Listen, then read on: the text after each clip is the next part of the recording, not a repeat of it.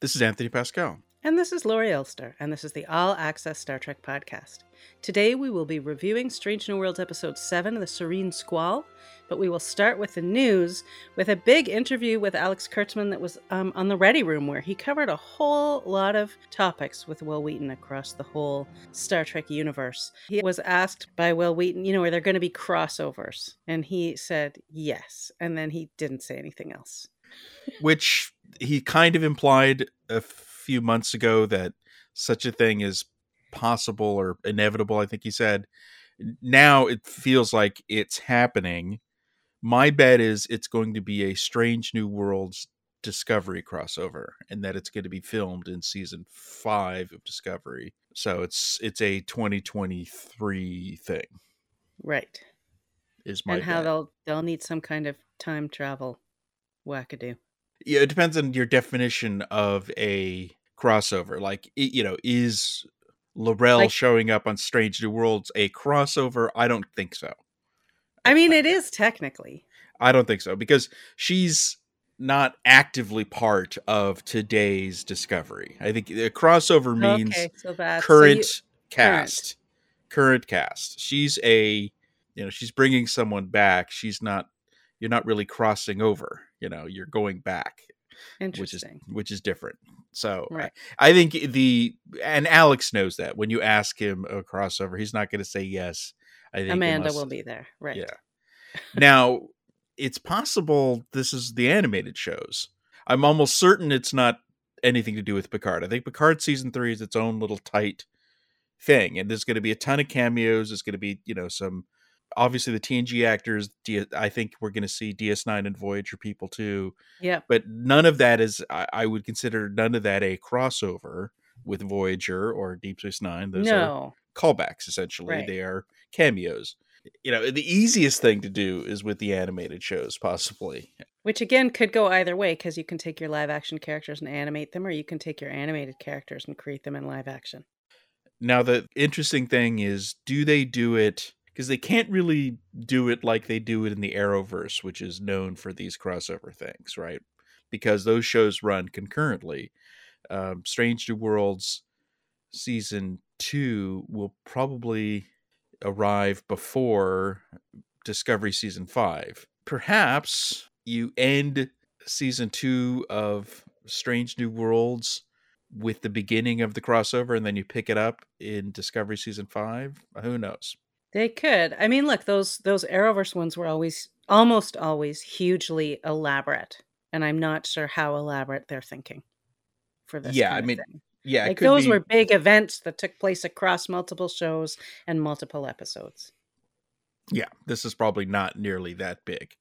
He did talk about how they are trying to interrelate the shows. So he said there are things in Picard that are set to pay off in Discovery. There are things that we set up in Discovery that we can then go back and retrofit, into things that we, that haven't even been written yet. So they are trying to do that. I think they're not doing it enough. I'm going to be perfectly frank. I mean, we've got 5 shows now, and it could feel a bit more like a cinematic universe. Do you have any thoughts on something sort of somewhat specific that you think would have been a good opportunity? Well, I think the crossover should have already happened, first of all. It should have happened with Discovery and Picard, I think. Would have been interesting. But it's just more references, more ships and planets and events. I think they could have, just, I don't know. It's hard, right? It's it's hard as a viewer. It's hard as a producer and writer. It's a big challenge. Maybe you start building up elements of a storyline from one show by getting it mentioned in another show. Yeah, we'll see if they get better at this. There was that weird thing of the day that the season 2 finale of Picard and the season 1 premiere of Strange New Worlds arrived, and both of them were talking about the eugenics wars in World War III, but they kind of, and ironically written by the same guy, mm-hmm. but they didn't seem to fit together in the way they were talking about it. No. It's that kind of thing of like, are we or are we not in a shared universe? And perhaps the MCU goes too far in this. So I don't know. I don't have something specific. I'm just saying, it almost reminds me of the 90s where we had these shows running concurrently at times, but they just seemed to be in their own little universes. And every once in a while, one of the characters would show up on one of the other shows. But, what was the Enterprise doing during the Dominion War, for example, and that kind of Right. stuff. It just feels it. I don't know. Yeah, I Maybe mean, I they did maybe I should mention. write something up. I should I think. was thinking you should think about it because I feel like you'd have some really good ideas because you always do. I mean, I do remember Voyager, I think when they finally got in contact with Starfleet again, they found out about the Dominion War. That I remember. Yeah. Because B'Elanna found out that a lot of her friends had died. Yeah, I mean, there was an excuse for Voyager because they were, literally on the other side of the galaxy. Right, but once they had contact, then they were able to find out what was going on. So, I get the tone of what it is that you're looking for. So, the last thing that Alex said that we wanted to talk about is he said that they are paying a lot of attention to what fans say about the shows. I think they're reading, I don't know if they're listening to people's podcasts because there are far too many of those, but they're definitely, I mean, we know some of the showrunners are, but they're reading the articles, they're reading social, and they're trying to get a sense when fans love something, when fans hate something. They're just, he said they're paying attention and taking that information in. And I think that's apparent. I mean, it's been apparent since season 2 of Discovery, where they gave the Klingons hair again. They are trying to respond to fan issues.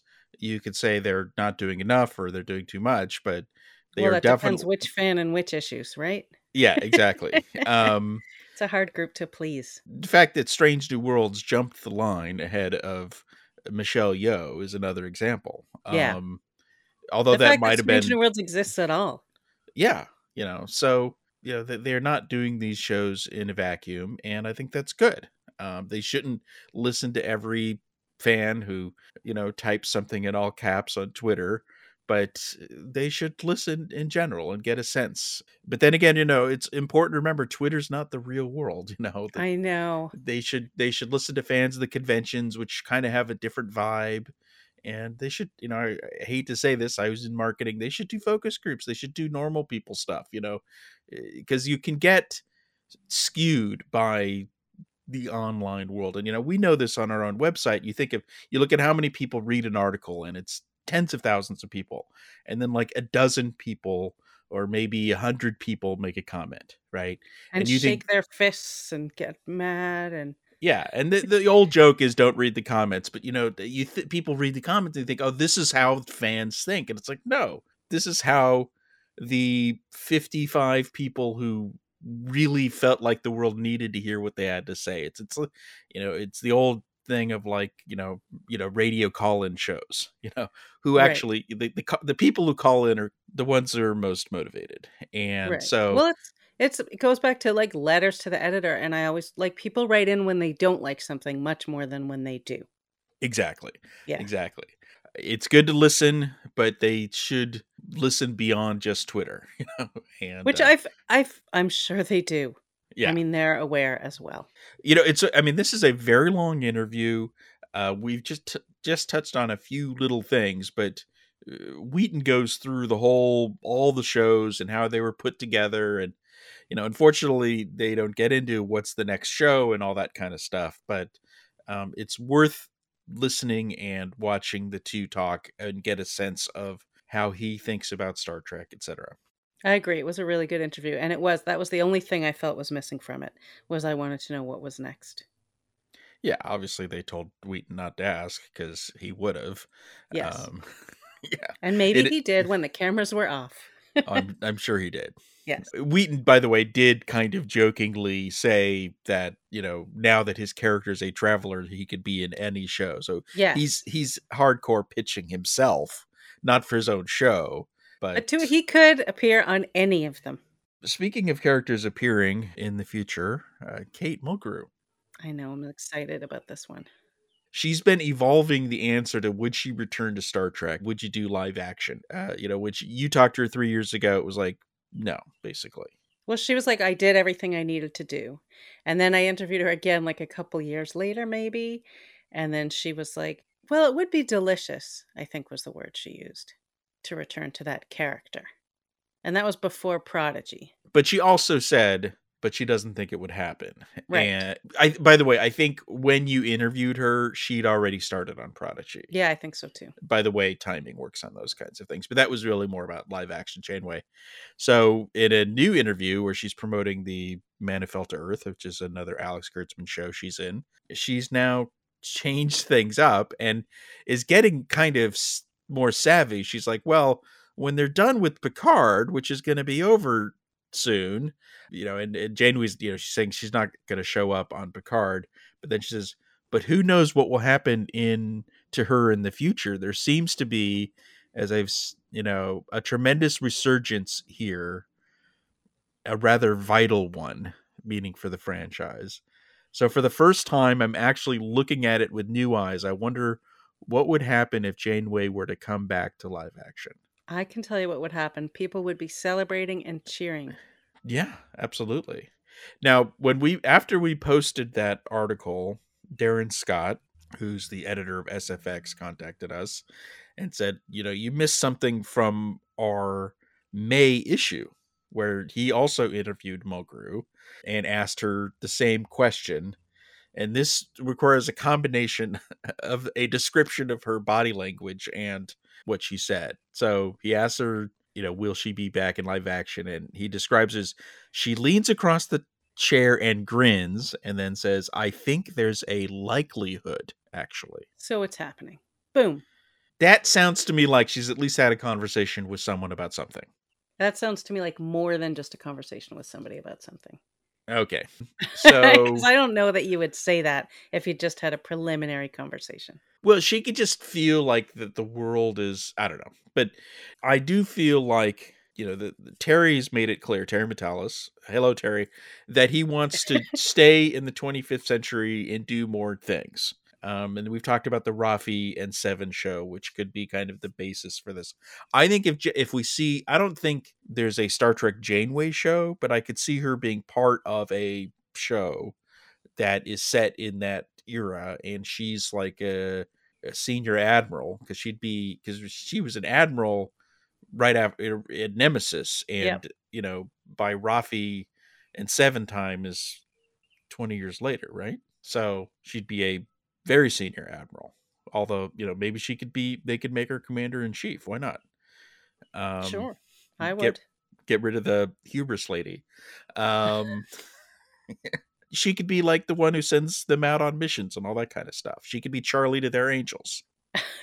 I mean, look, I would watch Star Trek Janeway with great relish, but I agree with you. And I long to see her with Seven again. So I think there are probably a lot of fans like me who really want to see Janeway and Seven interacting. So that would be a great place to do it, or to test out the interest in all of that also. So, they can always use one to create something else. So who knows?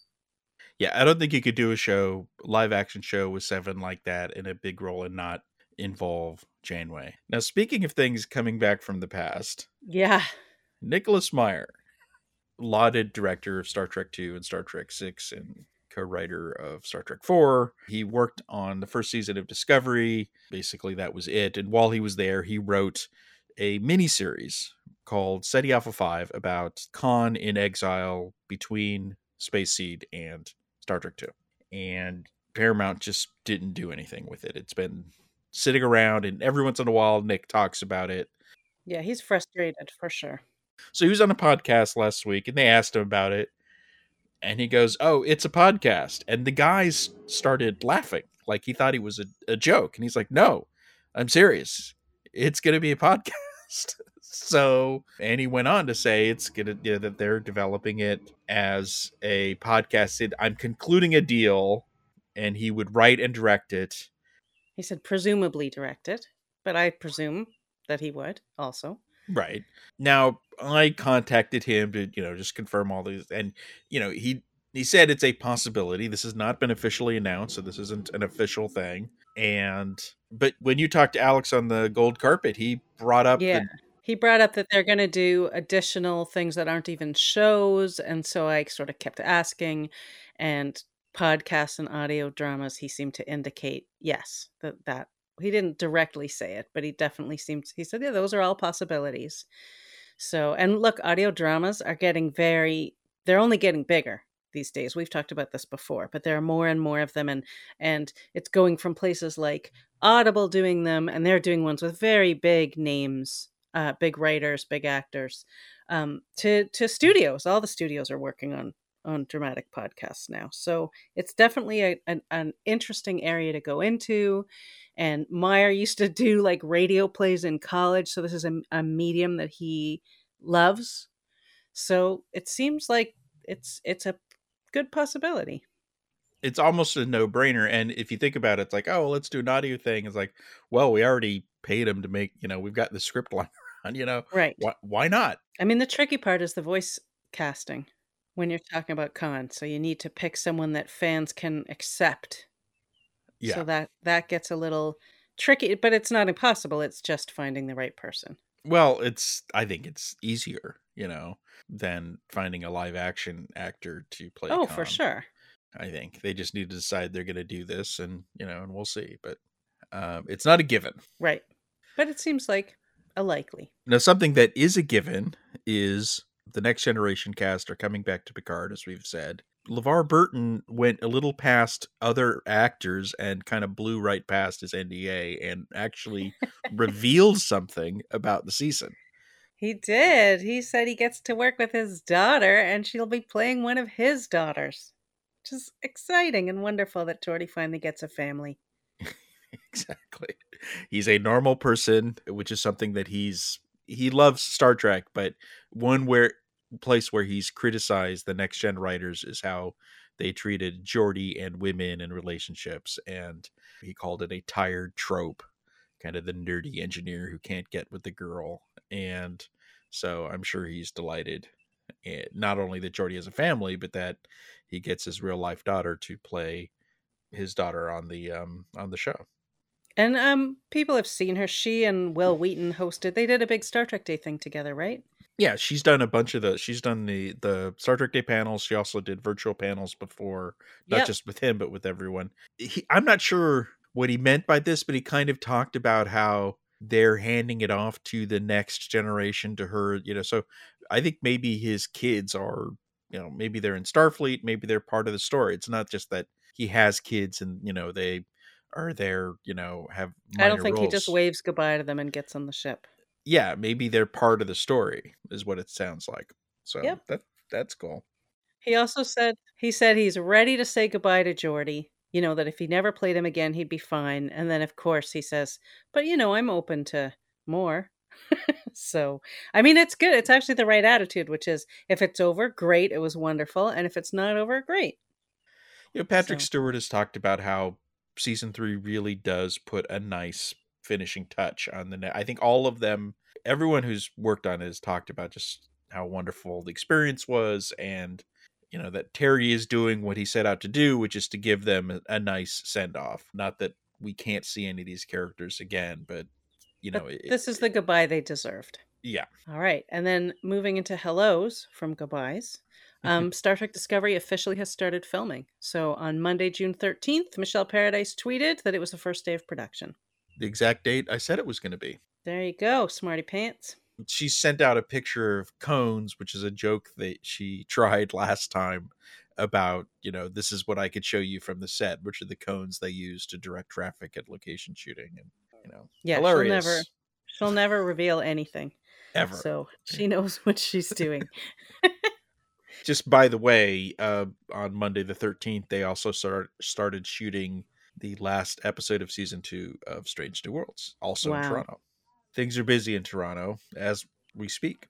Excellent. Paradise and Sonequa and David Ajala were on one of these industry kind of panels. It was a virtual panel because we're heading towards Emmy nomination season, and so they do these kinds of things. And so it's mostly talking about the last season and other stuff, but the moderator was like, he saw Strange New Worlds as competition for Discovery, is the way he put it. saying, because it's such a different show. And he said it's like almost a science experiment to see which one does better, I think was the way he was putting it. And I felt in watching it that she kind of defended both formats. She's like, that's the way it's supposed to be. The shows are supposed to be different. Alex set out to have each show have its own thing. So we do serialized, Right. they do episodic by design. And she, talked up what she sees as the advantages. She talked about the advantages to each one, and I thought a pretty accurate assessment of the advantages to each one. She did kind of talk about how they approach each season. And so it's interesting, they talk about, is there a big bad and what's the nature of the big bad? What's the big challenge for Burnham this season?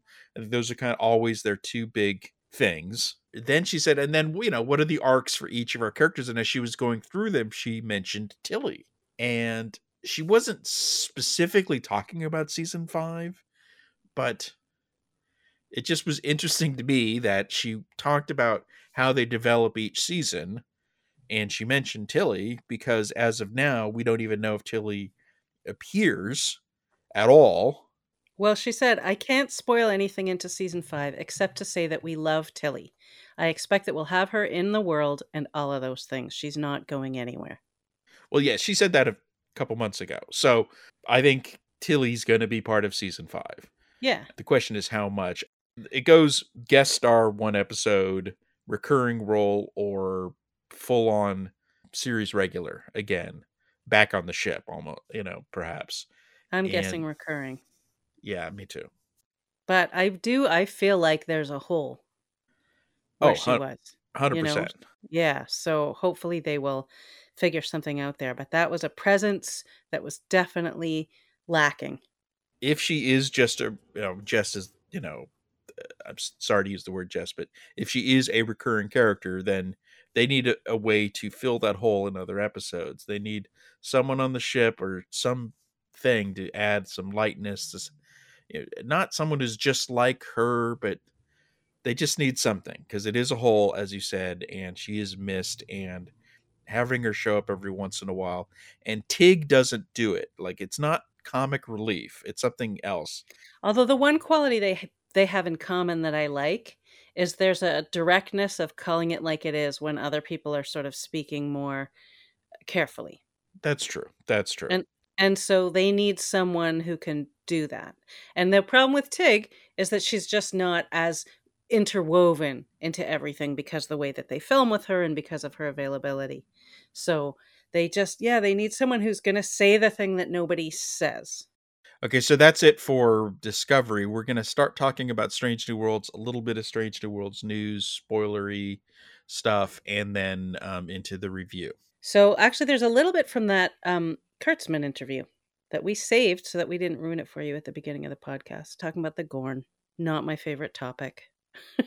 And he said they're the key bad guys of the season. So they'll be back. He didn't get into detail on that, but then he kind of started talking in general about how you do something like the Gorn.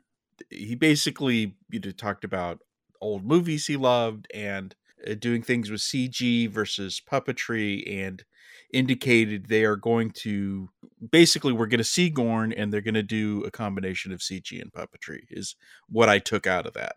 But also I got the sense we won't see them full on, I think, for a while. Like he was talking about creative lighting and like in Jaws, the way that you don't see the shark for a while, all these kinds of. But I think we've been tricks. through that. I think we've done the first half of Jaws. That's it? All right. that the episode where we never saw a Gorn was the first half of Jaws, where you just saw the fin, right? Right. When we get to them, we're going to see the shark is basically, I think, what's going to happen. Now, we've seen some excellent puppetry on the show already. In that episode, Shepard Captain was entirely practical. I mean, I think there were some tiny CG elements, but there was a nice little Ready Room featurette that kind of showed them kind of an actor, and then they built all this puppetry around the actor, so there was a human in there. So I think it's not going to be a guy in a rubber suit. But I was just going to ask, is it going to be a guy in a big rubber suit who moves really slowly? I think they know the challenge here, but I think the bottom line is we're going to see the Gorn, and they're coming back. One of the things he talked to Will Wheaton about was the characters on Strange New Worlds in season 2. He talked about other original series characters showing up. And he said, given that there's kind of a 5-year window before Kirk would have taken over the Enterprise, and then he wasn't sure on the timing, but more or less 5 years, he said others may show up. Which means they do. So yes. we'll see someone, because last week we talked about Roger Corby. I think, I don't know, when you say others, it just feels like main cast members. Yeah. I mean, not cast members, characters. So I think we're basically talking about Sulus or Scotty or Bones, one of the three. Right. Or more than one of the three. Yeah. Right. Chekhov's still too young, right? Right. Go listen to the podcast from the Shuttle Pod people where they kind of covered all of this. Yeah. Chekhov's in high school somewhere. Yep. So it would be very weird for him to show up. And certainly there are other characters in there that they can play with. But I'm pretty sure that he was talking about our main original series folks. Yes. One person we know is going to be there is Captain Kirk. Or no, I'm sorry, I shouldn't say Captain Kirk. James T. Kirk. Right. Not Sam Kirk, not Captain Kirk. James T. Who's on the Farragut, and a younger Kirk, played by Paul Wesley. We've been hearing little tidbits here and there. In the brand new issue of SFX is an interview, and they asked all the people about him. The one that kind of intrigued me the most was someone who actually wasn't asked about Kirk, and it's Christina Chong, who I think we previously talked about how she talks about how much fun she's having. She plays La'an with Paul Wesley on set. Right. And so when she was asked just kind of the open-ended fun question of if you could serve under any other Star Trek captain, who would it be? And she said Kirk, because he's very charming, and because who knows? And then she had a meaningful smile, apparently. So I'm now at war with myself over this comment. Yeah, it feels to me like young Kirk and young La'an, she may or may not have been talking, but she's not a big time Star Trek fan. So I feel like she's speaking from experience, as in, this Paul Wesley guy, he's cute, and his Kirk is charming, and maybe there's something happening here. So, which it's such a tricky, it's one of those things again where I have to separate myself from what I know to not start tearing my hair out. That's the only way I can express it. I love her character. That idea is interesting until you think about the fact that they were all like, who's this in Space Seed? Who's this Khan Noonien Singh? Noonien Singh, huh? It is a challenge that nobody ever reacts to the name. And they seem to have never heard of him. Just to goad Khan, Kirk would have said, I hooked up with one of your descendants.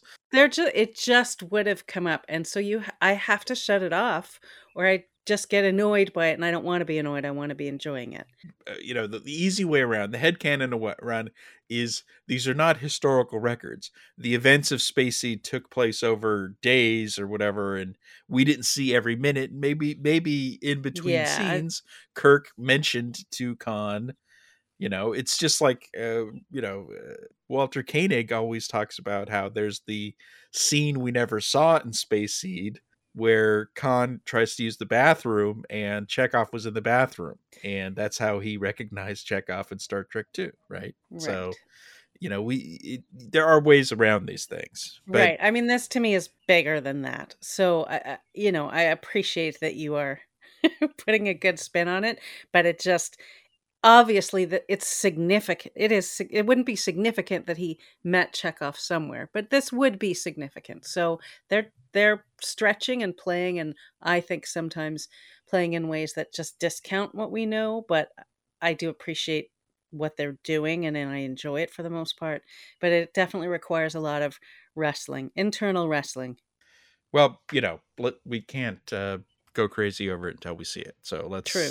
Rebecca, who's a nerdy Star Trek fan, said that, just reading the script with Kirk, the episode they were currently shooting, said it brought tears to her eyes.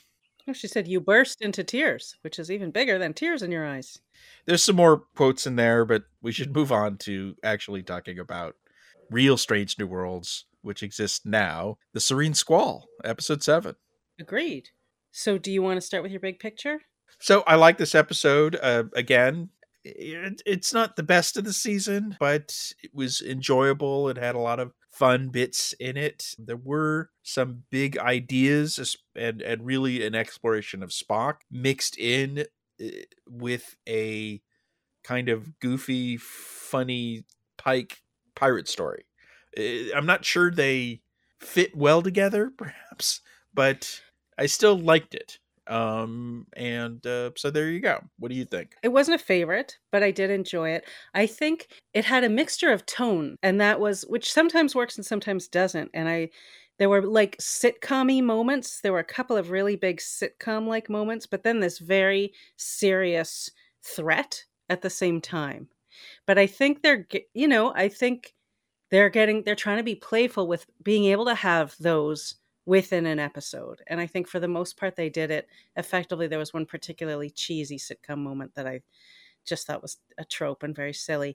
But the big thing for me in this episode was that I am seeing the connection to Chapel that I never saw before. So, I've been saying on this podcast, well, Chapel's a different character. Chapel's a different character.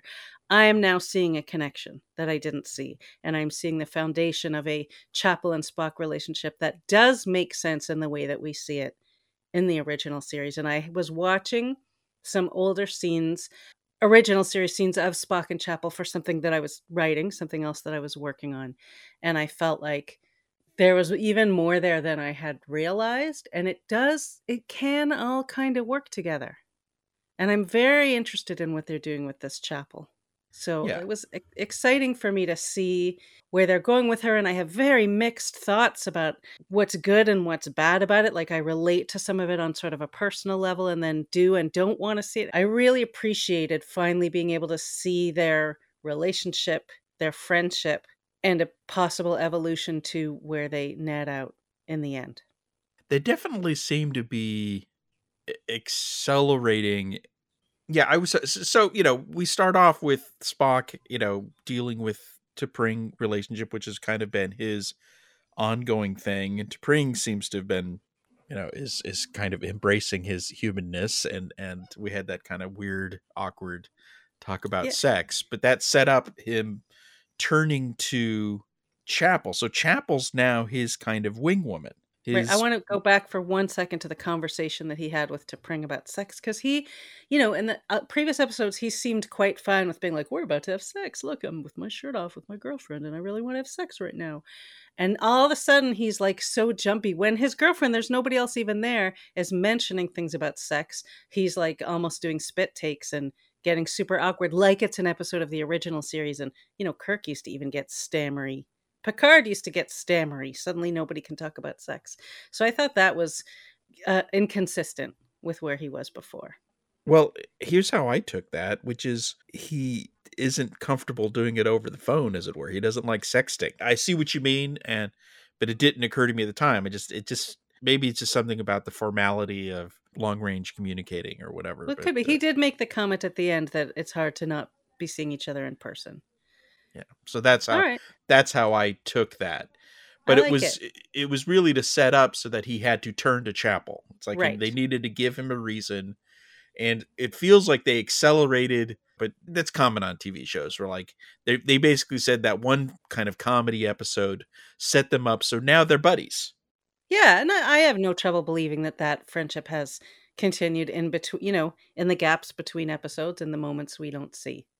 Yeah. It's a very interesting relationship they're setting up where she's probably the only person on the ship where he'd be willing to have a conversation about sex with. And she's a medical professional, and people are more open when they're talking to their doctors or nurses about these kinds of things as well. So I feel like that's all logical, to borrow a phrase, for Spock to have this friendship with her because he's trying to navigate these things. So no, I like where they're going with this relationship. I like the specifics of their dialogue too. It's fun, like where she tells him it's fun to be friends with Vulcans because they're honest. And then after they've been talking about things, she says, "Pro tip, you'd better pay attention to me when I'm talking because," and then he finishes the sentence, "You are completely charming and I am missing it." And I was like, that was a great little exchange. And it tells you a lot about the two of them and about the type of friendship that they're developing. It seemed very flirty, but she knows he has a girlfriend, which kind of is the whole point of a lot of where this is going this episode. And she's respectful of it. The question is, does he know, and is she acknowledging that she likes him early on? Because at the end, she basically says, "Look, I like you, but you've got a girlfriend, and that's that." But is that are they also starting from that point of view? Like, does he know at the beginning that she likes him? I think he's thinking more that he likes her and that there's nothing he can do about it. Right. Because he That's true. says to both T'Pring and Chapel, he says, "You know me well." Yes, that's true. And when he says it to T'Pring, I think he's maybe not telling the truth. He's a little bit hiding about what he, the kiss with Chapel, which is that's the big sitcom-y moment, because only on TV are people forced to kiss who wouldn't otherwise. Like, that is just not a thing that ever happens in real life. It's just a fakey TV thing. But we know that he has feelings for her and that he's in conflict about it.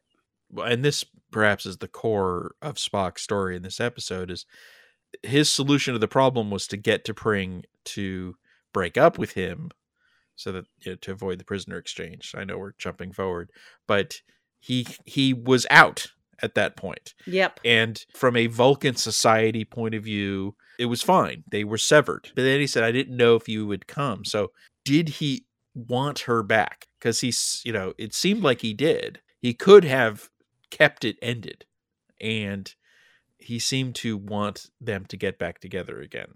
Yeah, I sort of, it's not just obligation.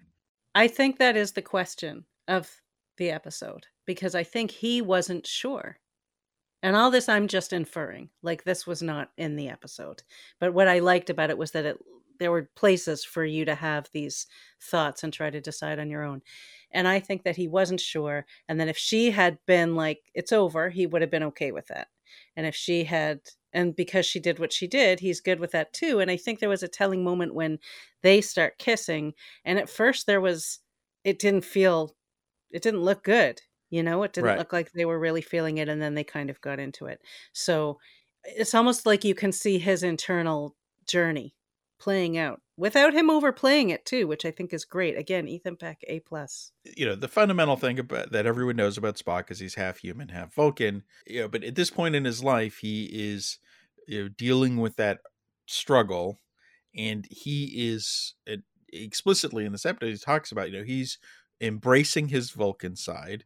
He always describes himself as a Vulcan, as he does in this episode. He talks about how he wants to do the Kolinahr. He's looking forward to it, which is kind of the ultimate thing for Vulcans, to let go of everything but logic.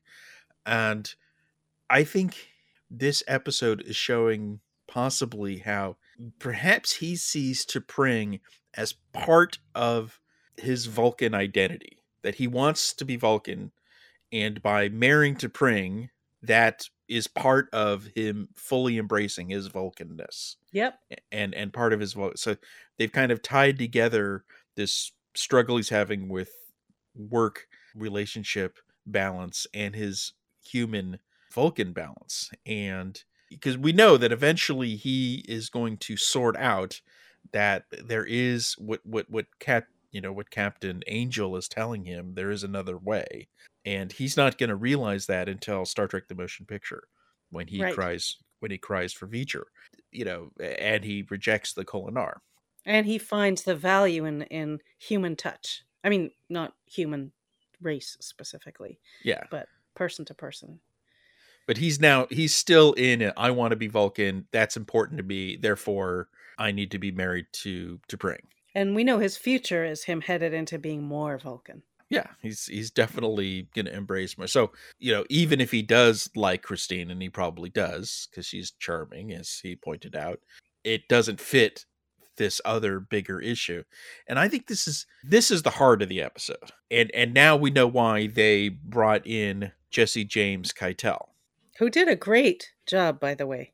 Right. And they made a big deal out of, oh, we're hiring this trans woman as a non-binary character, and people are like, oh, they're just doing that to, virtue signal. But no, that there was a specific reason why she was cast and this character was here, because she showed up to say to Spock that you deciding to say you're a Vulcan is, you aren't a Vulcan. You're half human, half Vulcan.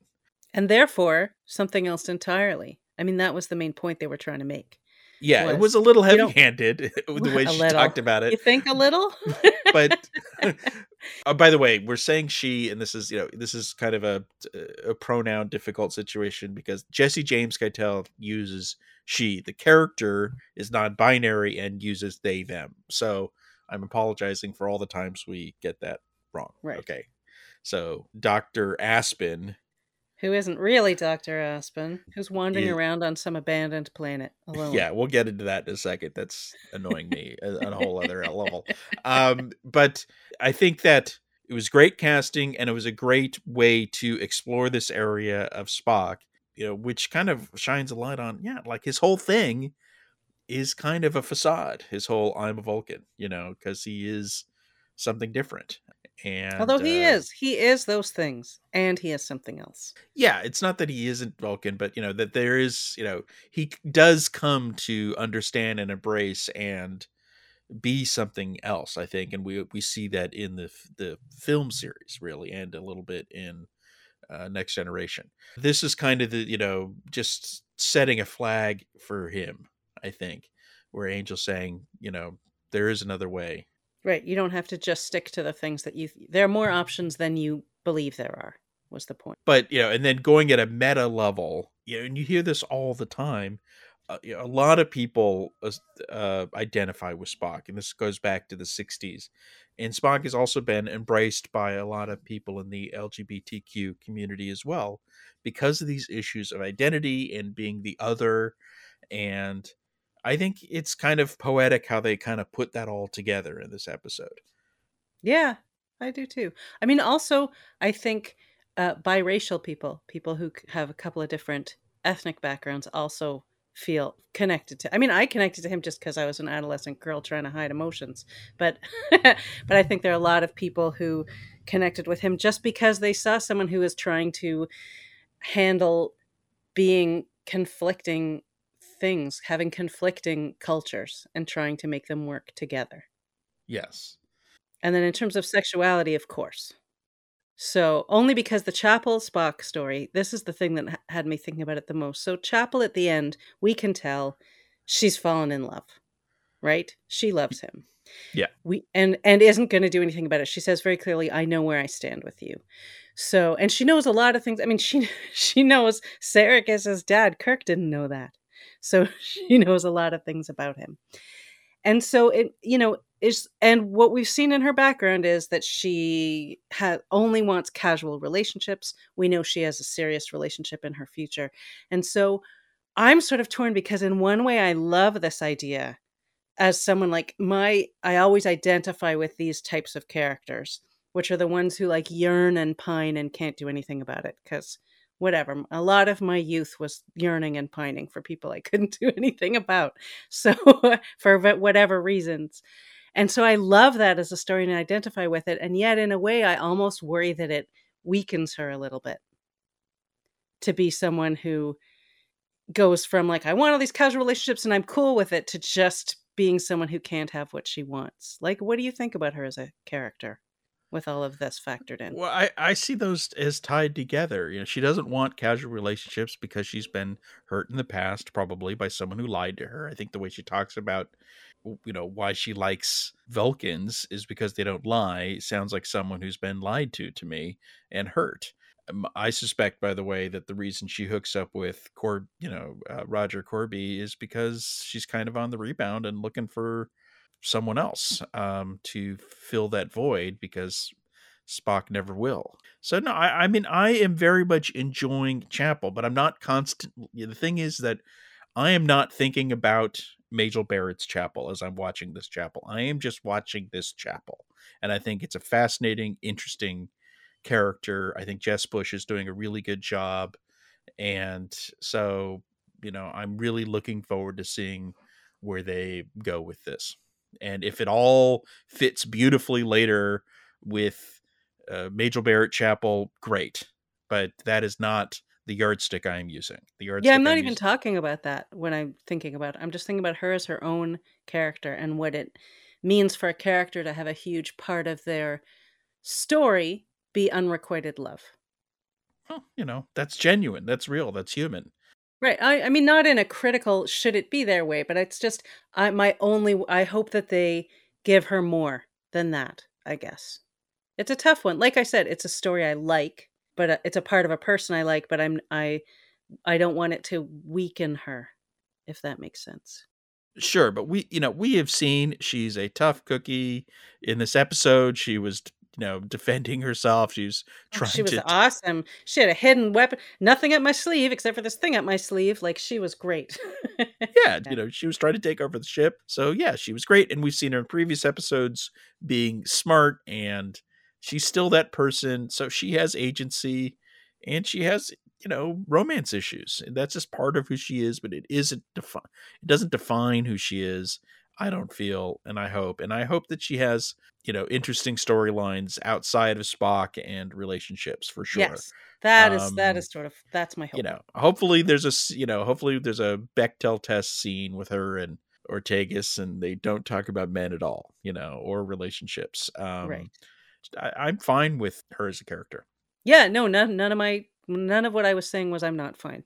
I think Okay, she's great. good. Yeah. So now we can talk about Captain Angel. So the whole premise of this episode is thin. Okay, I mean, I Yeah, first of it was all, I like that they're on the frontier, and they literally call it the Wild West. I mean, this is kind of old, it's the wagon train to the stars, so that all yeah. makes sense. They're helping non-Federation colonists.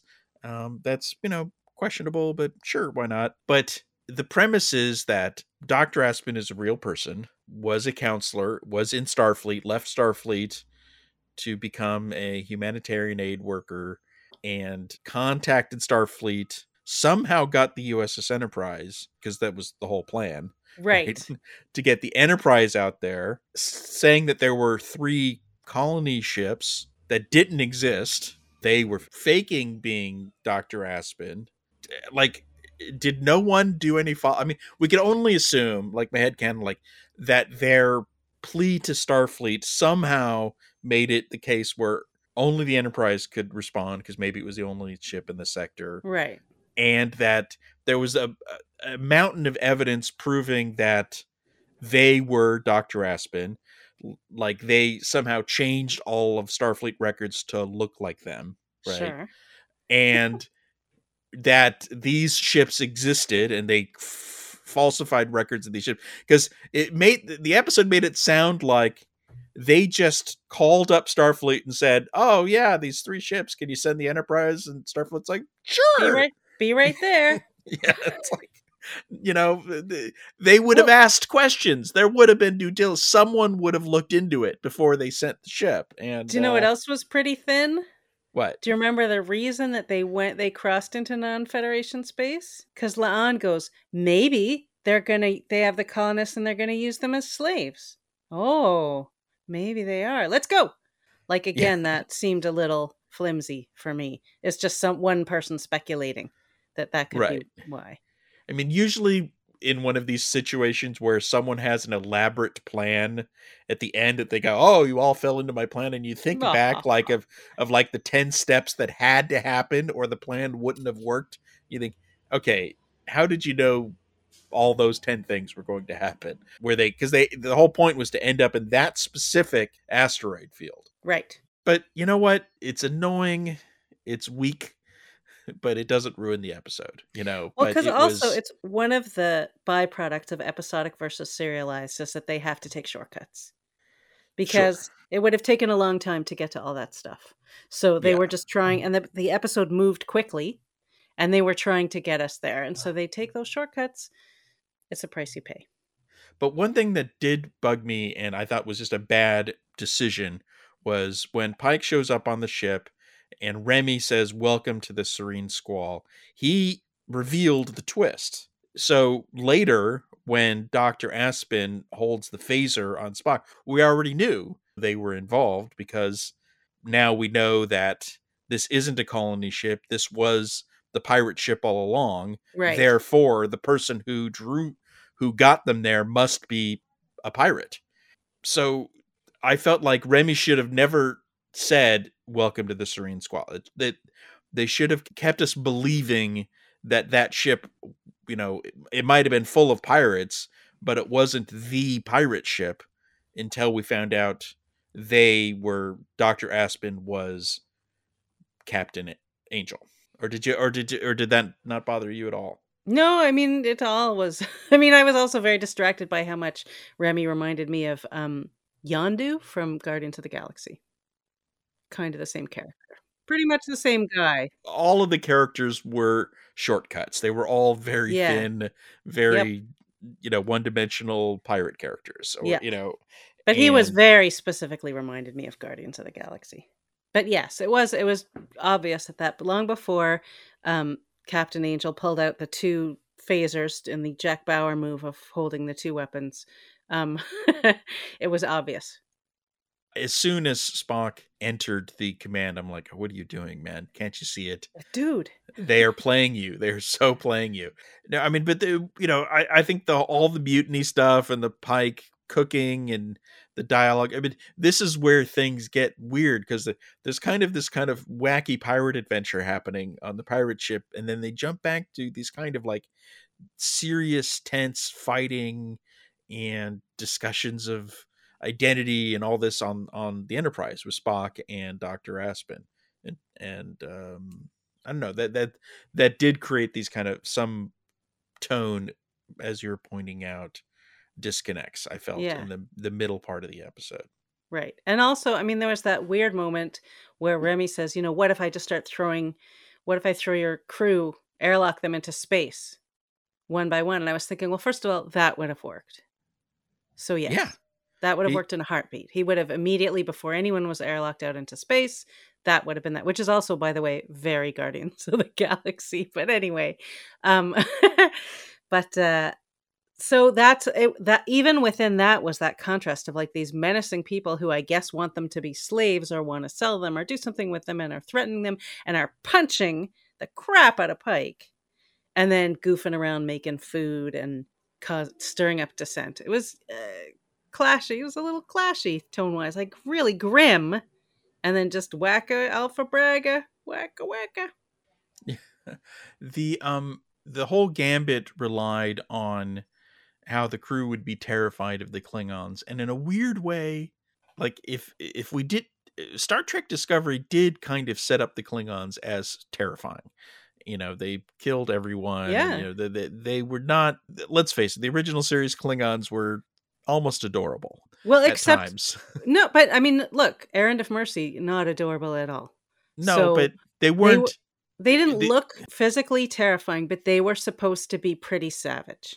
Yeah, but it was almost, there was all Cold War. It was like the Russians, the idea of pirates trying to sell Federation prisoners to Klingons, that seemed like would have been a reasonable thing to pull off, whereas these pirates, who are supposedly bloodthirsty pirates willing to kill children, would be, apparently a lot of them did want nothing to do getting anywhere near Klingon.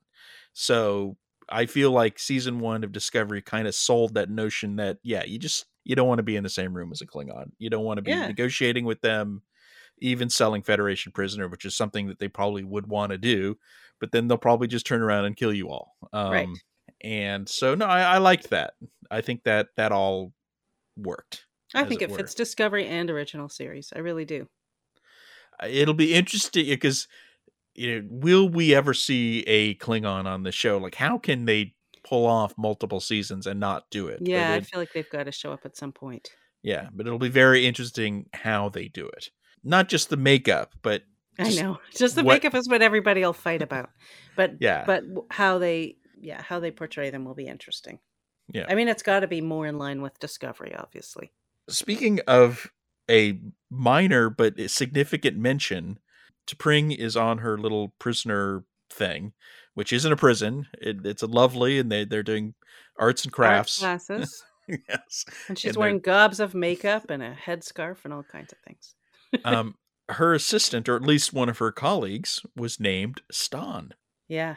So it's the beginning of the end. Yep. This episode is essentially the beginning of the end, I think. I wanted Stan and Stan wanted me. Yep.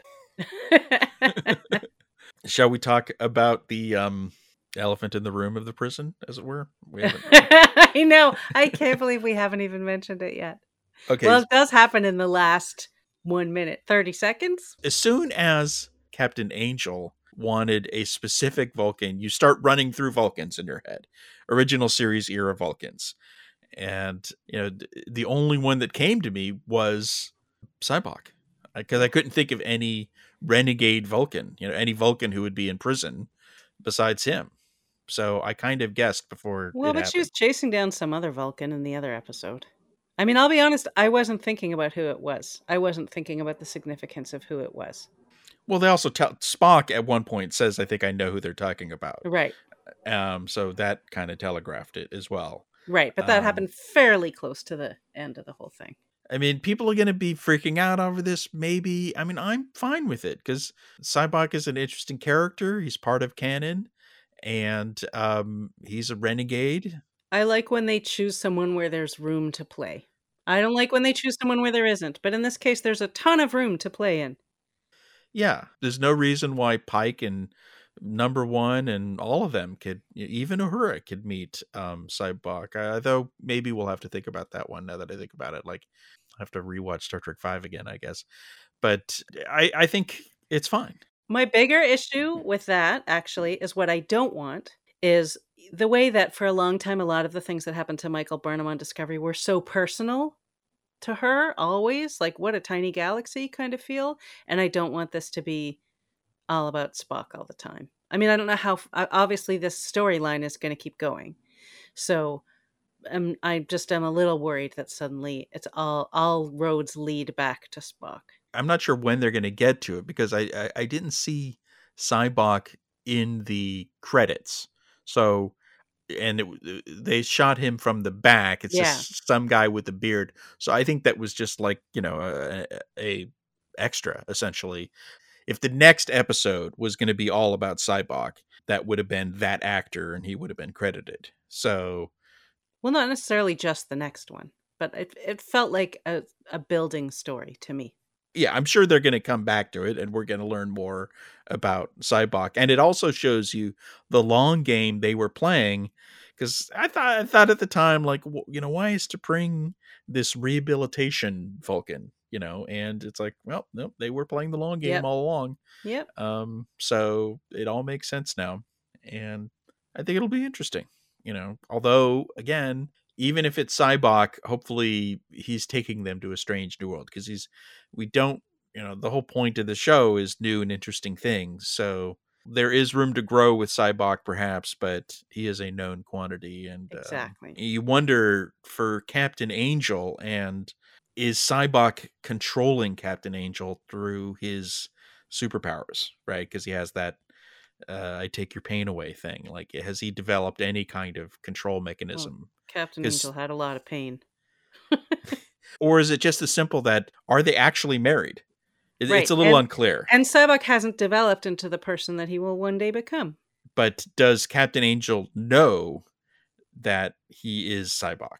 And I guess because he uses a different name, which I thought is just a dumb thing. That's the thing that bugs. Like, we haven't heard that name before, and I'm like, that's probably a different name of the same character. Right. That old well, what trick. Was it, like Zavarius or something like that? Yeah. I mean, I did, because I researched Star Trek V when we were live tweeting it for Pluto. And then I ended up writing an article about it. And his name initially, or somewhere along the line, was like Tsar or something like that before it became Sybok. Maybe they leaned into that a little bit. I don't know. So, I mean, I think, we're in the kind of wrap up. Are there any other little bits? Yeah, I have a few. The one thing I loved, Ortegas and Pike, with Ortegas saying, how close do you want to get? First date or third date? Pike says, blind date. Ortega says, Right. "Copy, proceeding with caution, sir." I loved all the, and then it came back again, the flying manually, which I really love those scenes where she's flying manually, where she said, "I feel like the ship and I are in a deep conversation, like a third date." So I loved all of that stuff. And again, I'm waiting for my Ortega's episode. Where the hell is Hammer? Right. They're in engineering. I mean, he's only been really in 2 episodes. It's starting to me to feel like Tig Notaro, where maybe it's a logistics thing where he couldn't be on set only a couple weeks, maybe he's busy with other things, because it makes no sense for him to be promoted as, you A know main character and the chief engineer. And I want to see, and I love him too. So I want to see more of him. do you feel like they went too far when Pike started doing the pirate voice? Nah, I mean, no, but you know what? Because I liked that Una was like, please stop. But she was smiling. She liked it, I think. Obviously, Ortegas loved it. I mean, Yeah, the whole Pike Ortegas dynamic is I so love it. good. It's All really, really episode, good. it was good. Yeah. And I'm liking him more and more every week. I like, sometimes he's sassy Pike, sometimes he's homespun Pike, sometimes he's very serious Pike. I like all these different dimensions of his. He really took a character that did not have a lot of dimension, and he's giving it so much. And he meaning Anson Mount knew this was a Spock story, but he still like had fun with his essentially B story. The pirate story itself was kind of the B story this time. And they knocked his hair down with all that Uh, punching. His hair suddenly was like, he looked really cute, but it was like his high hair suddenly bloop. No, once you get punched, that's it. They took the punch out of the hair. How many punches did it take to knock To knock down the that? hair down. There must have been like 10 punches before we even saw that. Exactly, because the amount of product, the amount of 23rd century space product to create the super hair. Yeah, there were like 2 pirates whose fists just came and smashed into it, and then they were bleeding and they had to leave. And then they wore down the hair for the third person to come in and start whacking. Here's one detail that I want to ask you if you noticed about Captain Angel's necklace. I assumed it was like a gift from Cybok, maybe. What did you think? Well, so first there was the moment in the turbolift, right? Which is the first moment, like they ask Spock, "Oh, can you help me with my necklace?" Which took literally 1 second, right? Like, look, I wear necklaces and I occasionally ask someone to help me. So it should have taken more than a second. And I thought, are they doing that to create an intimate moment where they're physically close? No, because he was done in 1 second. So he touched that necklace for a reason. And then Captain Angel pulled the necklace out of from under their clothes and then beamed out, right? So that seemed to have the signal or Mm-hmm. something. And then at the very end, tucked it back in. So I just felt like that all happened for a reason and that Spock had to touch it for a reason. They needed his DNA or something, or Something. I'm not sure. Otherwise, I don't know what that scene in the turbolift was, because normally you would do that to give people a moment where they're physically uncomfortably close, which they did not do. But they said that they had been working him and emotionally manipulating him, and I think it was just all part of that package of emotional manipulation. It was it's a minor moment of intimacy between people.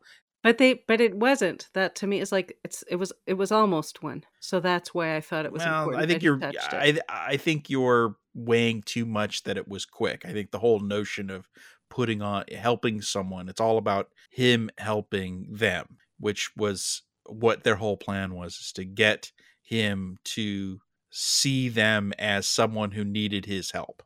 It was all part of that. Yeah, I don't know. I felt like there was something more there. Okay, well, we'll see. Yeah. Obviously. I liked just a minor thing when Pring was rattling off the names of books that involve a lot of sex, Mm-hmm. and Spock didn't know the names of any of them. And I was thinking of in Star Trek 4, obviously, when Kirk starts rattling off 20th century novels, and Spock calls them the Giants, and they got like, so maybe T'Pring got him into reading more human literature. Although there was tied to this story, one of the books she mentioned, the The Argonauts, Argonauts? Yeah. is actually a modern book that deals with trans issues, so it kind of ties into that other big issue. But it still made me think of the Giants. It's funny. The novels of Harold Robbins. I also thought the use of music in this episode was excellent. I just think they're doing a really nice job going back to that original series way of using music that I really enjoy. The music is a character like it was in the Yeah. original series. Namie Yep. understands that. Obviously, Alex, who brought her onto the show. One of the things that Alex Kurtzman does is he puts these teams together. He hired her. He found her. He wanted the music on this show to have a voice because he knew that that fit with the show. Yes. And it's working. Agreed. I mean, it was a fun thing. The thing about Pike being a Boy Scout and stuff, and number one said it's in your you either are or you are not a Boy Scout. So I guess the question is, if he's saying he wasn't a Boy Scout, why is it in his file? Or was she joking? What did you It was think? all a joke. I think it was I don't think it was being an actual Boy Scout. I think just it was about describing him as a Boy Scout. Right. It was his character, not his personal history. Well, then he kind of wanted to go out of his way to show that he's a rule breaker. Yep. I think that's the intriguing thing about Pike is he's both by the book and willing to throw the book away. Because, last week's episode was very serious and it dealt, we didn't really talk about the fact that Pike basically ignored the Prime Directive when he tried to save the kid. And then when they woke him up, he tried again. The Prime Directive isn't just about contacting pre-warp civilization. It's generally walking in and saying, we are going to disrupt, the natural flow of your civilization. Him trying to stop the coronation, which essentially it was, of this society. This is how they've decided to run their society, and he tried to stop it. That is a Prime Directive violation. Right, although I don't think he was fully grasping what all of that would mean. I think he just saw a kid about to be killed. He's a Starfleet captain. He knows what he's doing. He knows that would be a prime, and he's okay with that. That's my point, is that he's like, fine, I'm going to do that because that's the right thing to do, which is what he said this time. I'm not going to wait for Starfleet to tell me right that it's wrong or right to stop slavery. Based on one crew member's suggestion that might be what's happening. Yeah, someone who's not even, and this other person who isn't even in Starfleet. But it was believable to everyone that there are people, colonists, who are dehydrated and malnourished. And I thought that was like, why are these people doing this? Where are they coming from? They're non-Federation. Were they human? Who are these colonists? I wanted to know more about that. And because you mean the pirates, or because they said or that they just should have asked about the colonists? The fictional colonists. Well, the fictional but the way there is a real Dr. Aspin who's on some planet somewhere stranded, apparently. So hopefully they go back to find Dr. Aspin. No one mentioned that at the end. There's a real Dr. Aspin out there. Someone should find them. But whatever that Dr. Aspin is doing is dealing with people who are severely disadvantaged, it sounds like. And they're these, quote, colonists. Colonists from where? Are these people leaving the Federation? I want to know more about that because, is everyone in the Federation well-fed and hydrated? I think is something that we assume. Yes. Right? Yeah. So why are these people, why are there starving, dehydrated people on some colony somewhere? I mean, how's that even possible is the question. They're probably just aliens going from one alien planet to another alien planet, running away from bad aliens or something, because it seemed to be all outside of the Federation. But yeah, that was the impression I got. I still feel like they giveaway line when Angel was still pretending to be Aspin was that their experience showed that people who need help don't always feel they can ask. Yeah. Anyway, I was going to say, I think we've done it. Yeah. So, I'm saying 7 for 7. You're saying 6 for 7. Yeah. Right? Fair enough. Let's move on to our bits of the week. Mine is from the official Star Trek site. They're doing a kind of Captain Week, and there's this excellent article